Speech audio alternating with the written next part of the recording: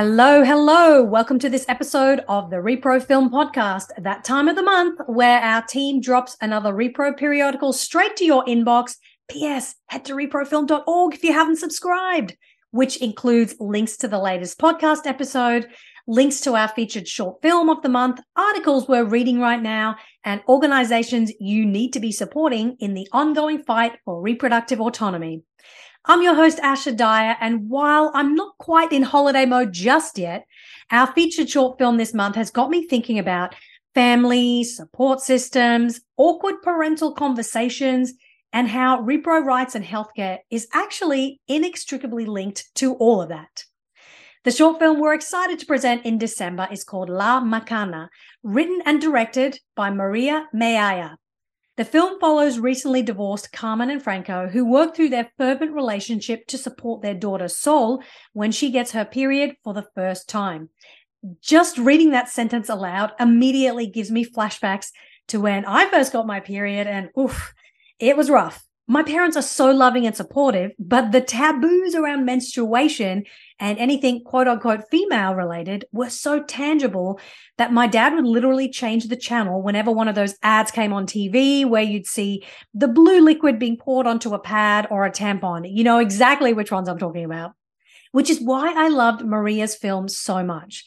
The anxiety and stress Sol is feeling is so real and very relatable. But what unfolds is something so beautiful and frankly refreshing. The way we see her dad, who clearly has a tense relationship with his ex-wife, step up to the plate and be there for his daughter when she gets her period, knowing how embarrassed she is feeling, is the kind of narrative that I hope inspires meaningful conversations in families everywhere. So to head into the holidays, we wanted to show this type of repro conversation in a family setting, giving us hope that issues like menstruation don't have to be so taboo and fraught with gender negatives and connotations when it comes to a teen going through something so pivotal in their lives. I was excited to talk about all of this with Maria, who explained the significance of portraying this scenario in a Latino family, how the script was largely biographical, and what she wanted to say in terms of a father's role when his child begins menstruating. I hope you enjoy our conversation. Thank you so much for joining me on the podcast, Maria. It's just lovely to be speaking with you today and talking about your film. Let's start with your background. Can you tell me about your path into filmmaking and any barriers you may have faced along the way? Yeah, sure.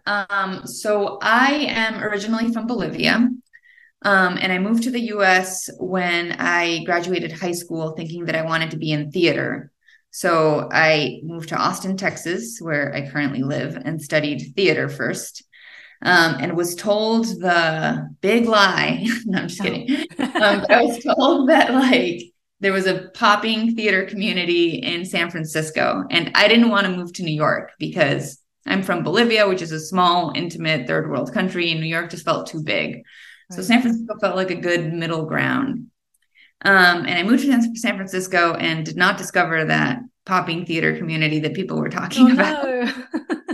But I discovered film. There was a beautiful little film co-op there at the time called Scary Cow, which is a terrible name for a film co-op. I kind of love it. And the gist of it was that they met quarterly for pitch meetings. So if you could pitch an idea and put a team together, then you could make a movie. So I kind of came up in that world through work trade and first started PAing on a couple of jobs. Doing some scripty work, some first ADing. I made my first short film way too soon, had no idea what I was doing. But that's how we learn, right? Exactly. Trial by fire. And eventually started getting producing jobs through that. So eventually I just met enough people that were like, hey, you're kind of good at this. You got a knack for it. So I got into the producing world from like a commercial corporate side of it. I'm a writer and director by trade, a storyteller, as I was in theater and otherwise. So I'm always trying to work on passion projects on the side. We're going to talk about hurdles. I guess the bigger one would be that in the same way that I don't like New York, I don't like LA. Right. But it's for the exact opposite reasons. It feels like very spread out. And so I've always been kind of industry adjacent in a way. And even though I've had luck without a formal education in film, kind of like opening my own doors for myself, making that jump to like narrative still feels a little bit hard, right? Like I kind of live in the indie world, which is a beautiful world to live in. So I'm not mad. I mean, it's inspiring for other filmmakers to hear that you don't have to live in one particular city. You can, pursue your passion in other cities and finding that community. So that's really great to hear. And Yeah. I think a lot of filmmakers will get a lot out of that and feel, okay, I'm not alone. I don't have to just move to New York or just LA. So I think that's really important to share. How did you come up with the idea for La Macana, and when was it made? Like, tell us about when you filmed it, where you wrote it. Yeah, so La Macana is very autobiographical. So at some point, I realized that I love working with kids, like kids and teenagers, a young population. I just kind of get them. I understand them, even though I don't have any kids of my own. And I feel like I have a good knack for writing for them in a way that they understand the content and they can relate to it, so it's easier for them to like convey the emotion. And I've written a few different ones, and the, reproductive issues are an ongoing problem in our country nonstop. So I think at one point I was talking to a friend and we were just discussing like having our first periods, when it happens, haha. And I was remembering that, and it made me think a lot about my dad, because my dad was actually great in that area. And he is, a very Bolivian conservative Catholic man. So he was lacking in a lot of other areas. I think I mentioned at one point, like when he signed my sex ed slip, he wouldn't even make eye contact with me. Oh my gosh. Anything. I like put it in front of him and he like looked at it. I saw him go pale. And then he signed it and just like gave it to me and waited for me to leave, which I did quickly. Just happy to have that signature. But when I got my period, my parents were freshly divorced. And like I spent the weekends with my dad. I was with my mom during the week, and I was just like full of dread and mortified of having to go spend the weekend with my dad, because we never really talked about that or anything, and he really went out of his way to make sure that I was comfortable, and my mom, which they had a lot of friction at the time, but she was like, he knows about periods. I get a period, your older sister gets a period, like he knows, and I was like, I know, but I just don't want to have to talk about it with him. Yeah. But he did. He went out of his way. He was wonderful. And in talking and sharing that story with friends, I was like, man, dads don't get enough credit. They have to participate in that. Like it becomes a part of their life as well when they are raising girls. Totally. And yeah, so I just wanted to make that film, kind of as an ode to mine, a tribute to my dad and the relationship we built from that. I love the nuance of who he is as, conservative Catholic man, but also really lent into his role as a father to you. And I think that's really lovely. And there is something so relatable and so wholesome and sweet about the relationship with the dad and Sol in the film. And so you explained, how this went down with your family. Why did you want to highlight this on film, especially? Because it definitely does feel like, although this is a film about a girl getting a period for the first time, it really does uplift the father's role in this and show other dads like, hey, this is something that you could be to your child when they menstruate for the first time. Yeah. Well, I mean, I think film is my medium of communication, right? And I think that it's a good way of, like, I've shared it with a bunch of dads that I know already, and I've had like dads at film festivals come up to me and be like, I loved that. That was beautiful. I really need to do that. We always say that like feminism is for everyone and that it's available to both. Everybody needs it. And I think it's important to just like give them that platform in a way when it comes to like reproductive issues, because reproductive issues are still so stigmatized and so hush hush across culture. Yes. So presenting it in a way that's like, it's a short film that isn't like crass, or gory or anything. It just kind of goes through like the matter of fact thing that we all go through. And I do think it's like a family film, it's something that like a dad could watch with his daughter and it wouldn't be like horrifying or embarrassing in any way. So I love the idea of having that tool out there, that they can use to communicate for the kids as much as for the parents. Yeah, I love hearing that so many dads have come up to you at film festival screenings and received it so well. So that's really exciting to hear. And yeah, it just proves that film really is a powerful medium to instill new ideas and challenge our way of thinking about something that is still so taboo in 2022. It's crazy. So yeah, kudos to you for doing that. It's been fun to have them come up to me, because there's just a fun in like seeing a pride in a dad's eyes, like somebody who relates to the story, and is like just proud of being like a father in a similar way. I like seeing that, being on the receiving end of that energy. Yeah, and I think that chips away at stigma a little bit to make them feel like you're not on this island. You're just like all the regular dads that are, going through this scenario with, if they have a daughter as well. So yeah, that's really beautiful. And, when we see discussion about menstruational periods, it's usually confined to being a quote unquote woman's issue. But in fact, it's so much more than that. As you've shown, this is for many people, first, it's a family issue. I mean, most teenagers are part of a family or family unit in some way when they menstruate for the first time. So how did this play out in your family in terms of, the dynamic and feeling hesitant to share it, and also your parents going through a divorce? So that dynamic as well. How did you navigate that? I mean, I was such a snotty kid. Yeah. So I fought tooth and nail to like not have to have that conversation with my dad. And in the end, I actually don't think we ever had the conversation, much like in the film. There was just the acknowledgement, where I was like, thank you for today. And he was like, you're welcome. And after that, like I did process it more with my mom. Actually, I was like, you were right. We're good. I can still go spend weekends with dad. I was like, that's not going to be a problem anymore. I love that in the film, he made it about, well, what are the things I can do? I can make her favorite rice and chicken dish. I can make sure the bathroom's stocked up. Like he didn't kind of force what his role had to be. He just knew his area where he was able to help her out, and it just kind of flowed really well. So I love that. I thought it was really poignant. Totally. And even just like the simple dynamic of just showing him cooking, like just cooking a meal for his daughter, and it's just no big deal. I don't think that at any moment, like when he's going through these things, you like, one of those weird things when we talk about reproductive issues, especially with like men and their role and like feminist, there's this idea that it's emasculating to participate, so I really wanted to make a point to be like, it's not like, right. This is just the role. It is what it is. Yeah. Yes. Very important point. I love that. But I'd love to hear reactions from especially Latino audiences. Can you share more about this, whether it's your own family or people or just the community in general so far? Oh, for sure. Yeah, it's been a hit with Has your dad seen it, actually? That's the question I should be asking. Yeah, I did send it to my dad. He got a huge laugh out of it. He really loved it. Yeah, because it's happened so long ago now, that now we have like a totally different dynamic and we're way more chummy than we used to be. So yeah, my dad really loves the film, particularly for Latinos of divorced parents. They were like, oh man, yes, that that conversation is so tough, having to have it.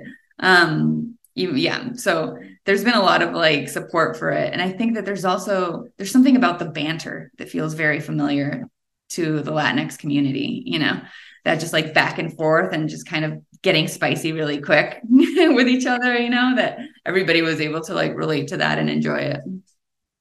Although it is 2022, we're on the precipice of 2023. So big year ahead. I don't know how many changes are coming, but keeping my fingers crossed that there'll be good ones. But we still have a lot of work to do to dismantle menstrual stigma.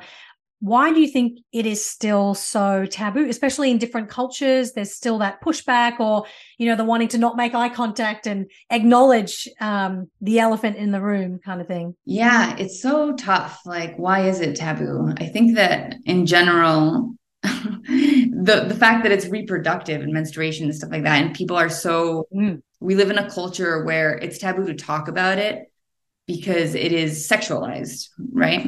Right. And I think that across cultures, definitely in Latin culture, when a girl is becoming a woman, there's this like sexualization attached to it that people are uncomfortable with. There's so many problems with that, with like child abuse and this and that people like try to really like steer away from it and they don't want to see it. It's like a little girl or whatever turning into a woman is what we call it, but in the reality, it's just like a human bodily function. And I think that if we talk about it more, it destigmatizes it. It takes away that like danger and risk around it, right? We have to talk about these things like they're normal, like anything else that we experience and go through. Yeah, definitely. I mean, we're living in a moment where reproductive rights and health are under attack in America. We're going backwards even. And it's really interesting to see, side note, the green wave movement that's happening across Latin America. So it's like that's moving up north. And it's almost like that is now the blueprint for what we in America should be doing. Let's follow their lead, because they know what it's like to not just change the law, but change culture and change hearts and minds, and then the policies, and then the social attitude will follow. So it's really interesting to be in this moment in America. How do you hope your film and your career as a filmmaker will play a role in this conversation to push back against the tide? You know, you mentioned filmmaking is your medium of communication. So what's the role of you as a director and La Macana especially? I mean, for La Macana, what I want is for people to feel comfortable and come together. I was trying to make a movie that doesn't have any controversy attached to it. It's like the most simple, matter-of-fact, intimate story between a father and his daughter, trying to navigate that. And I wanted people to be able to approach it without any trepidations or fear, which I think that it's doing successfully. And as a filmmaker, I do like writing for that age range, as I mentioned before. And I think one of the things that I want to do is just remind adults and empower teenagers, to understand like how smart they are and how vulnerable they are, and how I feel especially like as people get older, they take for granted like that, kids aren't there yet, or they're too young too, but they're so intuitive. And they experience things so deeply that they just need to be like let in, to all of this, like all of these different processes and conflicts that we go through, especially in family dynamics. And for me, it's everything. It's not just reproductive, but it's grief, and trying to hide things like grieving from children, or doing it yourself instead of showing it.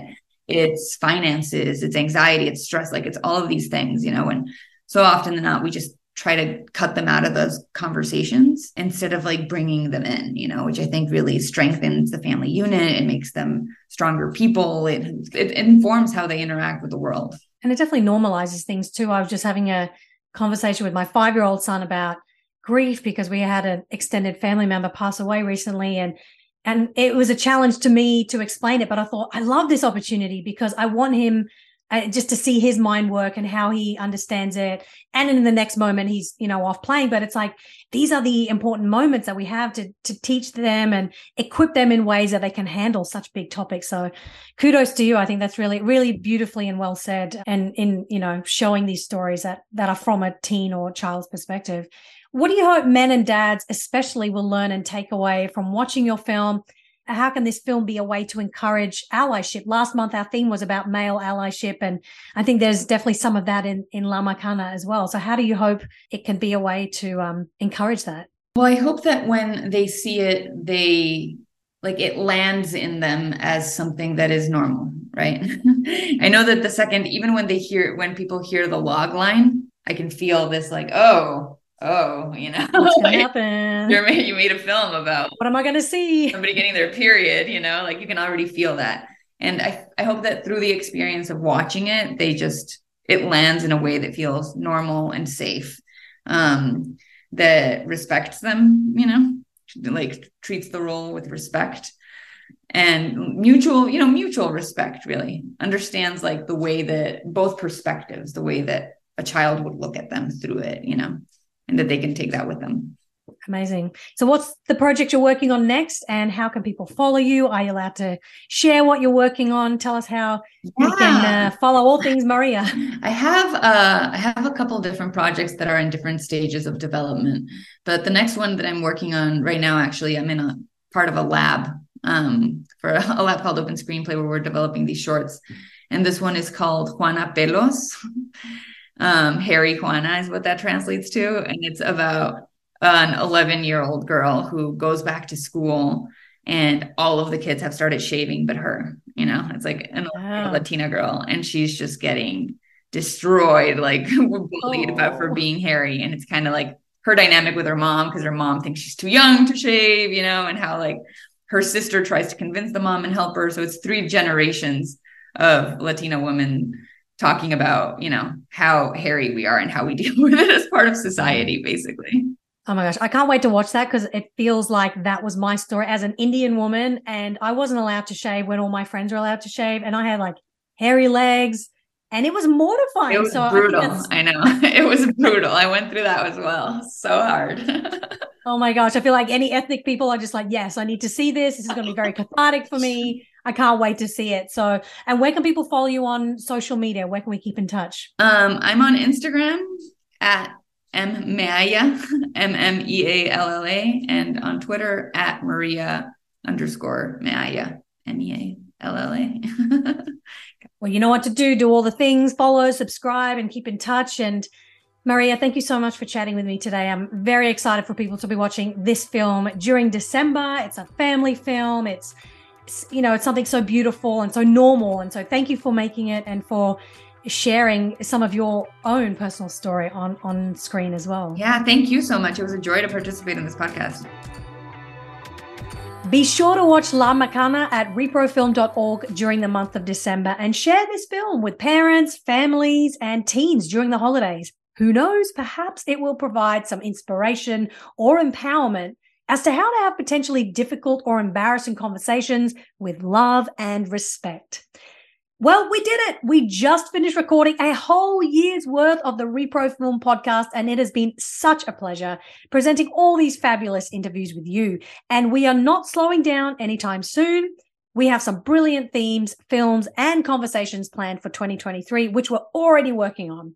Be sure to tell all your friends to subscribe at reprofilm.org to make sure you never miss an episode. The Repro Film podcast is executive produced by Mama Film, hosted and produced by me, Asha Dyer, edited by Kylie Brown, with original music by Paris Jane and Maurice Anthony. The periodical is programmed by Neha Aziz and written by Emily Christensen. Alex Scambardi is our social media manager, and Rebecca Sosa is our distribution and impact strategist. You can find us on social media at ReproFilm on Instagram and at ReproFilmFest on Twitter. I look forward to bringing you our next conversation in 2023. What?